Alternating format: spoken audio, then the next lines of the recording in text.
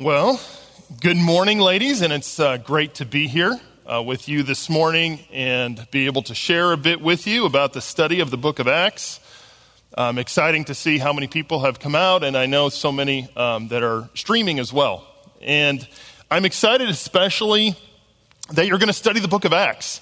The book of Acts is a fantastic book to study. It's, of course, any book you study, I'm not going to say, well, that's a lousy book, but I think the book of Acts in particular is such a wonderful book, so much going on. It's an exciting book.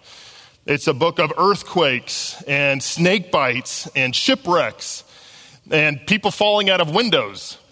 It's also amazing just to see the birth of the church, the work of the Holy Spirit through the apostles and ordinary people who turn the world upside down through the power of the Holy Spirit. So it's a super exciting book for all of those reasons.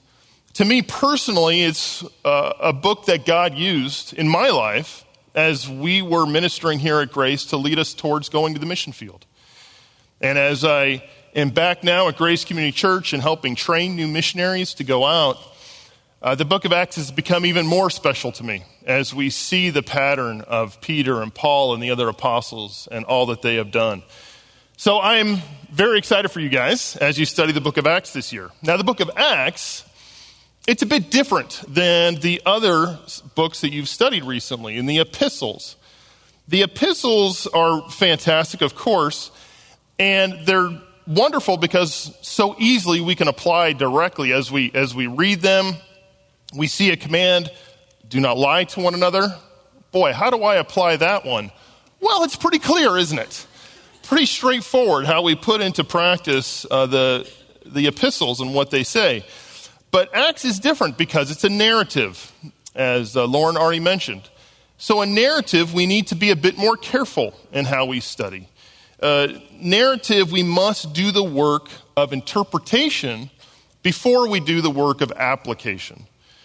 We can't jump directly to application. But of course, at the end of the day, that is why we study the Bible, isn't it? We're not studying the Bible to try and just know more. It's not just an academic exercise. It's not like another history book where we can know more facts about what has happened.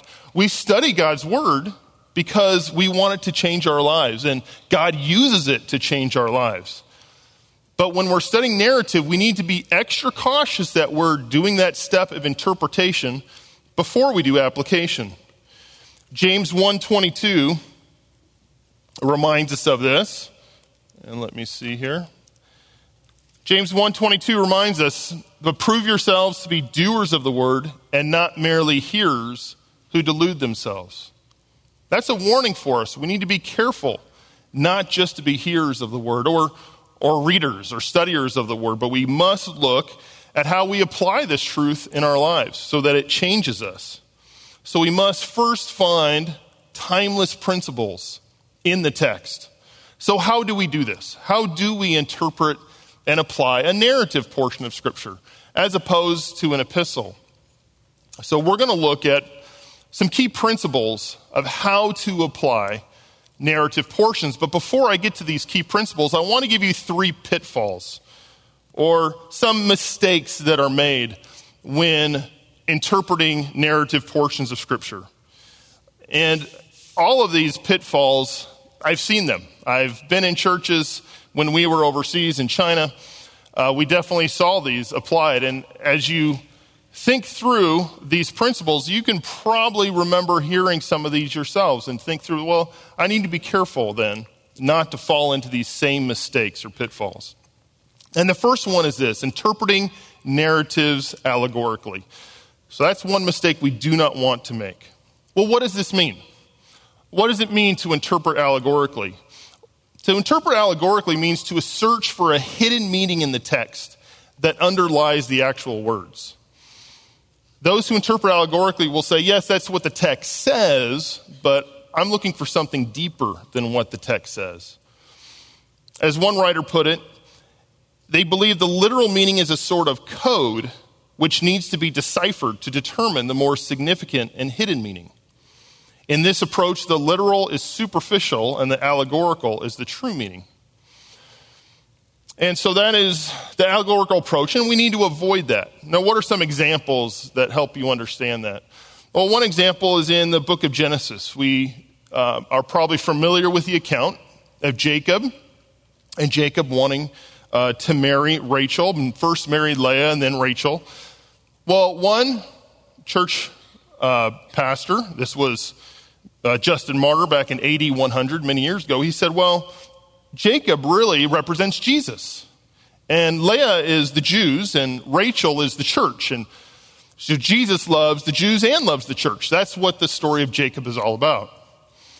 Well, certainly it's true that Christ loves the Jews and loves the church, but that is not what that narrative was about. Would the earliest readers have thought, oh yes, this is what is happening here? Or when Moses penned it, was he thinking, yeah, this is, it's all about the church? Certainly not. So that's one way to do allegorical. Another one, which I think is even more humorous, is one man who said the Noah's Ark is really the body of Christ. And we need to see that as the ark saved Noah, so Christ saves us. And the dimensions of the ark correspond roughly to Christ's physical body's dimensions. And that the door in the side represents the wound in the side. And you can see, you can go quite a lot of different ways if you start going allegorical and try to find meaning in this way. Now, we can know that this is the wrong way to interpret just by looking at the New Testament. And how does the New Testament handle the Old Testament? How does it handle the narratives of the Old Testament? An objective reading of the scripture shows that the New Testament writers saw it as actual events. When the Old Testament said Christ would be born in Bethlehem, what hidden meaning was there in that? None. It was Christ was actually born in Bethlehem. Or that he would ride in on a donkey. Well, it didn't mean anything else other than he would ride in on a donkey. And that he would be truly punished for our sins. When it says that, that's what happened. So all these things happened as literally predicted. And that's how we're to understand the narrative. We're not to take it allegorically, but we're to interpret them in the way that they're written, a generally literal interpretation. I say generally literal because certainly there are figures of speech. And we're not going to throw out figures of speech such as Jesus saying, I am the bread of life, or I am the door. Yes, there are times there are figures of speech that are used, but that is not to say that we look for allegory or hidden meanings in the text. Now, what happens if we do that? What happens if we interpret allegorically? Well, a couple problems that come up. Number one, it's completely subjective and arbitrary. So one person says, this is the interpretation that's hidden here. Another person says, well, I think this is the hidden interpretation. Anyone gets to decide then what the meaning of the text is. Take, for example, David and Goliath. And the account of David and Goliath, that's a classic one that so many preachers interpret allegorically. One, I just did a quick search on the internet, and what is the meaning of David and Goliath account? One person said, well, Goliath is a difficulty in our lives. We are like David. Goliath is a difficulty in our lives. Perhaps it's doubt. Perhaps your Goliath is marriage problems. So we need to take the 5 stones that God has provided. And this preacher said the 5 stones are courage, confidence, preparation, faith, and victory. And you take these 5 stones to slay the Goliath in your life. That's a fascinating interpretation. But another sermon I saw online said, yes, Goliath is a problem in your life, but the 5 stones are the 5 parts of you. They're your body, soul, mind, spirit, and the 5th stone is the Holy Spirit, and that's the only stone you really need. Okay, well, which of these guys is right then, if it's completely up to them? Of course, another guy said, no, you are not David, and Goliath isn't your problems. Jesus is David, and Goliath represents sin, and Jesus slaying sin. Well, we know that Jesus, yes, he defeated sin on the cross. But is that what the story of David and Goliath is all about? Is that what God intended for us to understand? And certainly, did the original readers of the account see it as Jesus defeating sin? Certainly not. So we need to be more literal. We can't go allegorical in our interpretation. We run into all of those problems. The second problem that occurs when we do this is that it undermines the authority of God's word. When we determine the meaning, find that hidden meaning, then we're the ones that's standing in authority and saying, I will say what God's word says. I'm determining it. But we need to stand under the authority of God's word. It is the one that's determining our lives and what is right and what is wrong. So we need to be careful. This is one pitfall then, to interpret allegorically. We need to take a more general, literal approach in interpreting. The second pitfall we can get into is interpreting narrative details in isolation. When we read a narrative, say an account of something that happens, don't look for every single object in that account to be important, but you look at how each individual detail points towards the main point. So what is the main point that the author is making? Not trying to interpret details in isolation. Just using the example I mentioned, the 5 rocks. Are we to look at each? Why 5 rocks? Is 5 important? What does that mean? No, how does it fit the larger picture of the story? What is the reason that is mentioned? In the book of Acts, there's obviously it's full of narrative and sermons by the apostles. But we think of the account of Paul escaping Damascus, and he was taken through the wall to escape and lowered in a basket. As you study that passage, are you to think, oh, a basket? What is God teaching us about baskets? Is it referring to Jesus distributing the bread and the fish in baskets? Or are baskets representing how we interweave our lives together to save people? You can go anywhere if you start going that direction. The point is he escaped and had to escape because people hated the gospel and were persecuting him. So be careful in interpreting details in isolation. A big mistake that can be made. The third one I want to mention is interpreting narratives applicationally. And as we interpret, our goal is application, right? We do want to get towards application. But some are so eager to apply God's word that they skip the step of interpretation. We must first find the theological point or the timeless principle in the text before we immediately try to apply it to our lives. You can see this in the Old Testament. People do this and say, well, look, Adam and Eve, they ate vegetables only, so we need to only eat vegetables. Or the Daniel diet, you'll hear that mentioned. Well, is that what the text is trying to teach us here? Are we supposed to directly apply the same diet that he used? And this is a problem. We need to be careful to first say, what is the point of the text instead of immediately trying to apply it? What is the theological purpose? And the book of Acts definitely is theological history. So it's not just history, but it is theological history. It's meant to teach us something. So we need to ask the question, what are we to learn from this, before we ask the question, how are we to apply this? So you first want to say, what am I supposed to learn from this? What is the point before how do I apply this? So, for example, Paul went to the temple near the end of the book of Acts to do purification ceremonies, Acts 21. Did we immediately apply that and say, okay, I need to do some kind of purification ceremony? Well, no. Why did Paul do that? What is the point that the author is trying to make there before we run out and try and figure out what is a modern-day purification ceremony for us? So I want to emphasize to you that to think through this and think through the passage before the application, but don't stop just understanding the text. Move all the way to application, but take that important interpretation step first. So how do we do this? How do we make sure that we are finding that theological point, or what are principles to help lead us to that theological point? Well, that is what I want to talk to you with the rest of our time today, is looking at those principles in interpreting narrative.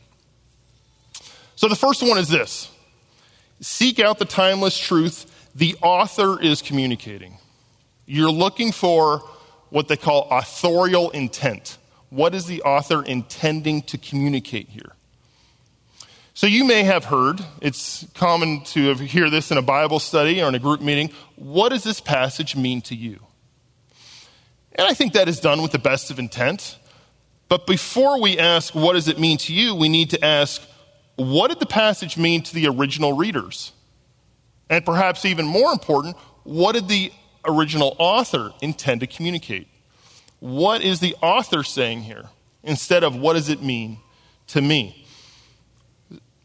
So if we are looking at back, okay, what did the author intend to communicate? How did the original readers understand this? We need to look at context. Context is absolutely critical in biblical interpretation. Context includes historical context. It includes grammatical context, cultural context, literary context. All these things must be taken into account. They may understand something different back then than the author knew that the original readers would understand something that, because, say, it was written in Greek, then we understand today because of that word. So we need to do extra work. Now, thankfully, we have excellent Bible translations that we can use that help us in that. But we need to be careful to see exactly what is this text saying. So that's the first step is look at what the author is communicating. Don't look for a hidden meaning or think in some way that we can determine the meaning of the text. But what is the author meaning in this? The second principle in interpreting narrative is to understand the God-centered focus of every narrative. They're not just stories about people. The book of Acts is not the stories of Peter and Paul and their buddies. First and foremost, the book of Acts is about what the Lord is doing. So we need to see what God is doing in people, through people, in these accounts. In every narrative, we need to remember this. God is the hero of the story. God is always the hero. We sometimes forget that, especially, I think. We did a lot when we were overseas in helping the Sunday school teachers teach the kids. It's easy to make the different characters as heroes. Moses is a hero. Daniel is a hero. All these different people are heroes. Well, ultimately, God is the hero of every story. And yes, he uses people to accomplish his purposes. But they are not ultimately the hero. God is. And so we need to be careful that we remember that. So the interpreter must be prepared to recognize God as the primary focus of narratives. And I like this quote from Duvall and Hayes. This is a book called Grasping God's Word. And he says this, throughout most of biblical narrative, God is a central character. He's not aloof, speaking only in shadows through the narrator. He's a major player in the story. If we miss God in the story, then we have missed the story. So what is God doing in the story? So we look at the book of Acts. Who is the hero of the book of Acts? God. Excellent. So you're already getting this. You're already putting this into practice. Now, primarily in the book of Acts, it's God in the person of the Holy Spirit. So what is the person of the Holy Spirit doing throughout the book of Acts? Again, we can think of the book of Acts as the Acts of the Apostles. But really a better, fuller name of the book of Acts is the continuing acts of Jesus through the Holy Spirit by the apostles and other Christian leaders. It's really what is the Spirit sent from Jesus Christ doing in the book of Acts. And so as you study, take special note of what the Holy Spirit is doing in each passage. What is God doing in the story and not just the individuals? The third important principle as you study this year in the book of Acts is to recognize the difference between description and prescription. So description is what happened. Prescription is what we ought to do. So this is kind of the other side of that allegorical approach or the applicational approach I mentioned earlier. The common temptation is to assume the biblical account is setting forth how the people of God ought to live. But really, narratives tell us what happened in the account, not necessarily what should have happened then or what we should do today. And many times Scripture records how the people of God even acted wickedly. In fact, 1 Corinthians 10 tells us these things were written about the wicked behavior so that you might not do them. So as we look at what happened, we need to then determine, is that still applicable today, or what is the timeless truth that we can apply today? So there's a difference between description and prescription. And I think a good way to illustrate this, and it's something I have heard a preacher do before. I used to be on high school staff for many years, and once heard a preacher say that we need, and you're looking for a spouse one day. You know, as a young man and you're hoping to get married one day, look at this story of Adam and Eve and look at that account. How did Adam find a wife? He went to sleep. And God brought a wife to them. So you need to, in a spiritual sense, go to sleep in the Lord. And when God, in his perfect timing, he'll bring along a woman next to you, and she will appear to be your wife. It's interesting that he would use that narrative to give me instruction, because there's a lot of other narratives he could have used. In Hosea, perhaps you're familiar with the account of Hosea, and the Lord wanted him to marry a prostitute. Or in Genesis 29, we talked about Jacob worked 7 years to marry Leah and 7 more years. Well, is that the advice I should be giving young men in looking for a wife? Worked 14 years for her father? Or we look at Samson. Samson told his parents, go get me a wife. Well, that's one way. I haven't heard a preacher say that before. Tell the students to have their parents get them a wife. But as ladies here, perhaps you should take the example of Ruth. She wanted to marry Boaz, and so she, when he was asleep, uncovered his feet so he would wake up and saw her laying by his feet. Is that for us to apply? Take that narrative? No, I'm not going to give my daughter that advice, I guarantee you, to find a husband. And certainly we can see David, who had a man killed to take the woman as a wife, or Solomon, who had 1,000 wives. Narratives don't always tell us what we should do. It tells us what happened. And we need to look at what happened and then say, what is God teaching us through this? So what is the point of the passage? So be careful to recognize the difference between description and prescription, what we're to do. The next principle is look for repetition. Look for repetition of key words, phrases, and concepts. And that's an indication of what is important and what the passage is trying to teach us.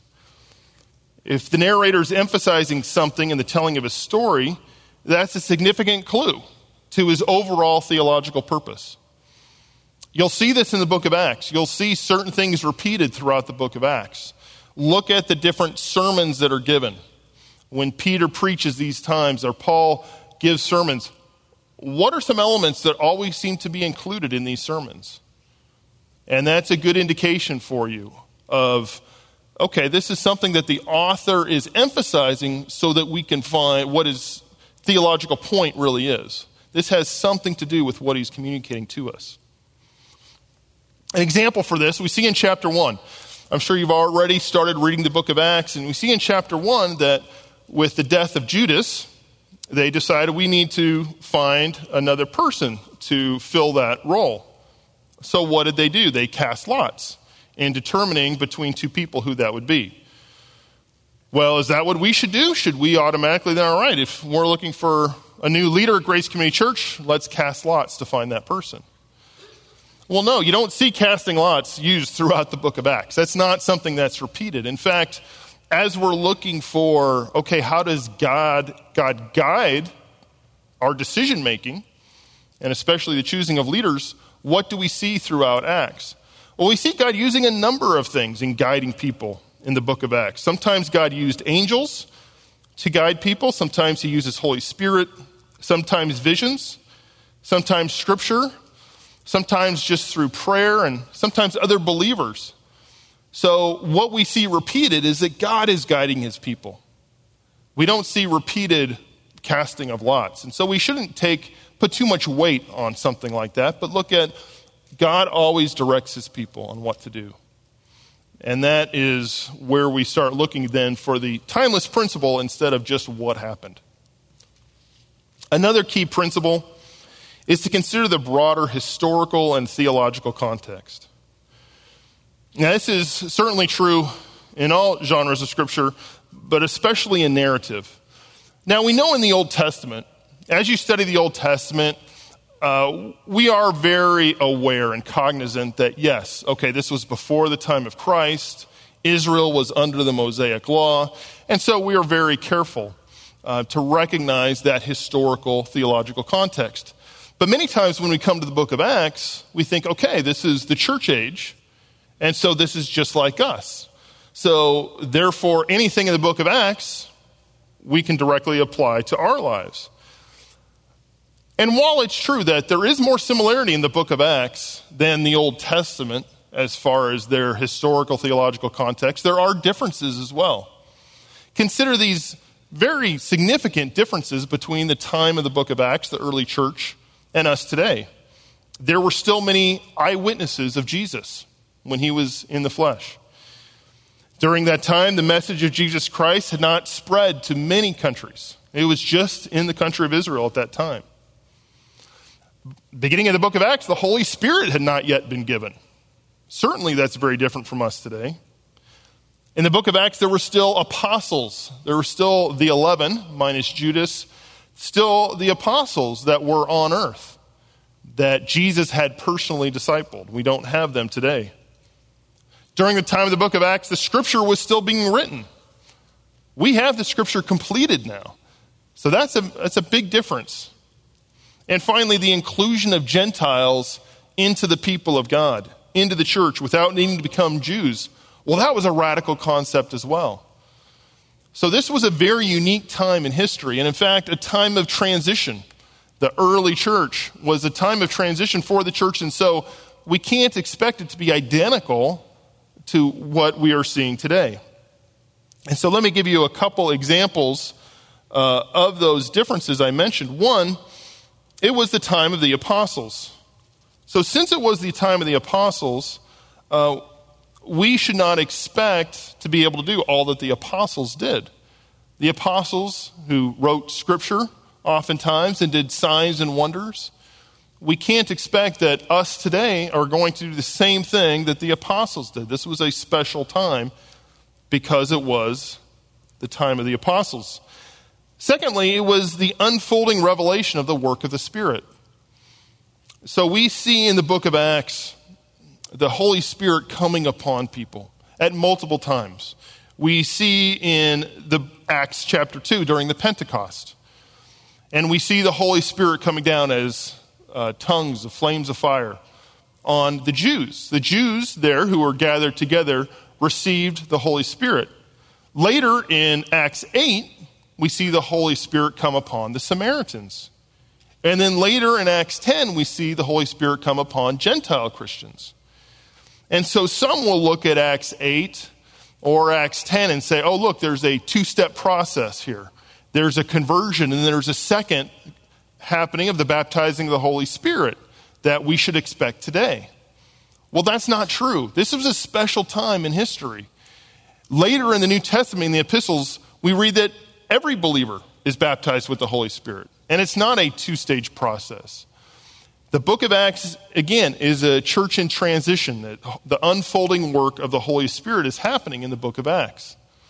And so we see things that are unique in the book of Acts that we are not to expect today. In fact, the coming of the Holy Spirit upon people very much mirrors Acts 1:8, where Christ said, you will be my witnesses in Jerusalem, Judea, Samaria, and the ends of the earth. Well, we see the Holy Spirit coming to the Jews first. And then we see it to Samaritans. And then we see it again to Gentiles. And so it very much follows that pattern. And so that's important as we study to recognize this historical theological context here, lest we mistakenly take what happened in Acts 8 or Acts 10 and say, well, this is how it will look for us today. The sixth point I want you to remember, as you interpret narrative, especially the book of Acts, remember the overall purpose of the book. Every passage, every chapter, the author has a point that fits into his larger point of the whole book. The parts fit into the whole. And so, what is the purpose of the book of Acts? And we need to really consider that as we study chapter 1. Well, what do all the chapters say? What does the whole book say as we study each chapter?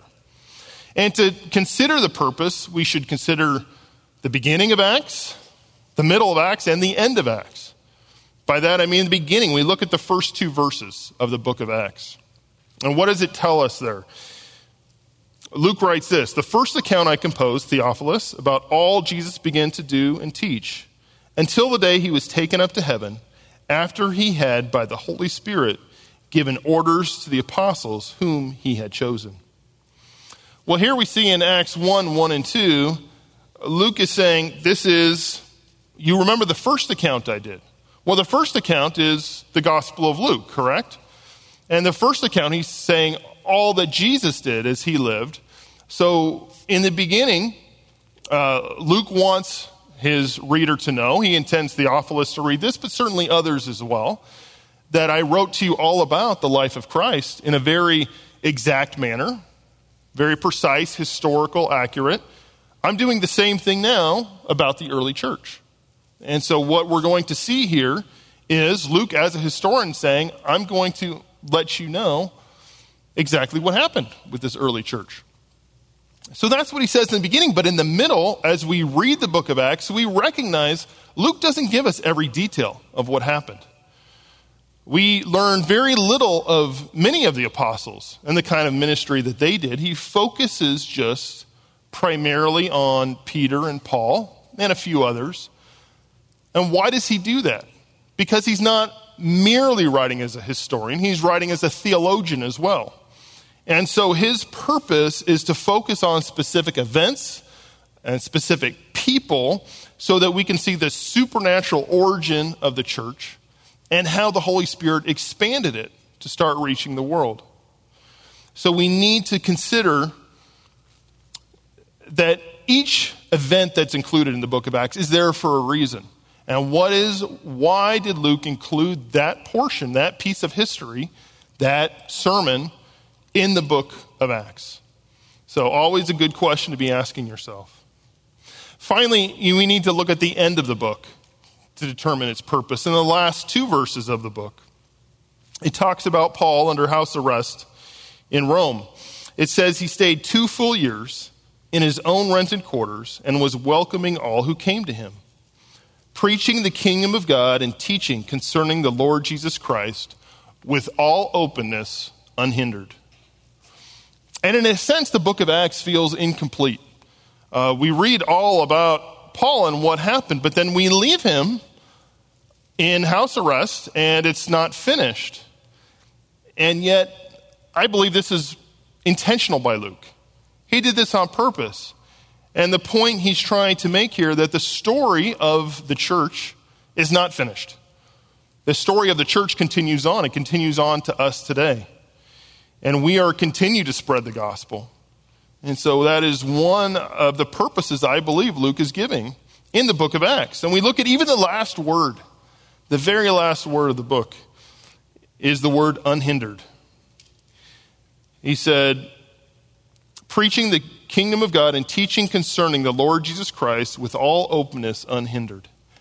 And isn't that an amazing irony that Paul uses here? He's under house arrest. He is physically hindered, but the gospel's not hindered. The gospel is going to go out, and that won't be hindered even if Paul is under house arrest. The kingdom of God and teaching concerning the Lord Jesus Christ goes on unhindered. And that, again, is one of the things I believe that Luke is reminding us, that the truth goes out unhindered. So those are some principles I want you to remember. I'll read through them again real quickly. Seek the timeless truth the author is communicating. What is his main point? Secondly, understand the God-centered focus. And in particular, in the book of Acts, what's the Holy Spirit doing through the people? Third, recognize the difference between description and prescription. Don't apply the passage without first interpreting it. Fourth, look for repetition. Look for repetition. Look for repetition. Fifth, consider the broader historical and theological context, recognizing this is a transitional time of the church.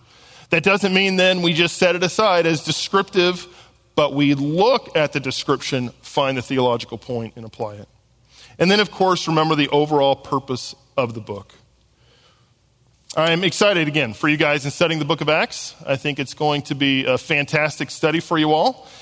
And I just encourage you, work hard as you study. What does the text mean? What is it trying to tell us theologically? And then don't stop there. And then how am I supposed to live? How should I apply that timeless theological truth in my life to the glory of God so that I can see the gospel, to see the truth about Jesus Christ, to go out unhindered throughout the world? So let me pray for us, and then I'll hand it back to Lauren. Father, we are so thankful for your word, for the truth in your word. There is not a word, not a letter, Lord, that is included in your word that is without purpose. Everything is for us so we can understand and know you first and foremost, and then understand how you would have us live. Father, humble us before your word. We do not want to sit in judgment of it, but it stands in judgment on us. Lord, I pray that each person here, myself included, will always do the hard work of studying your word carefully and applying it diligently.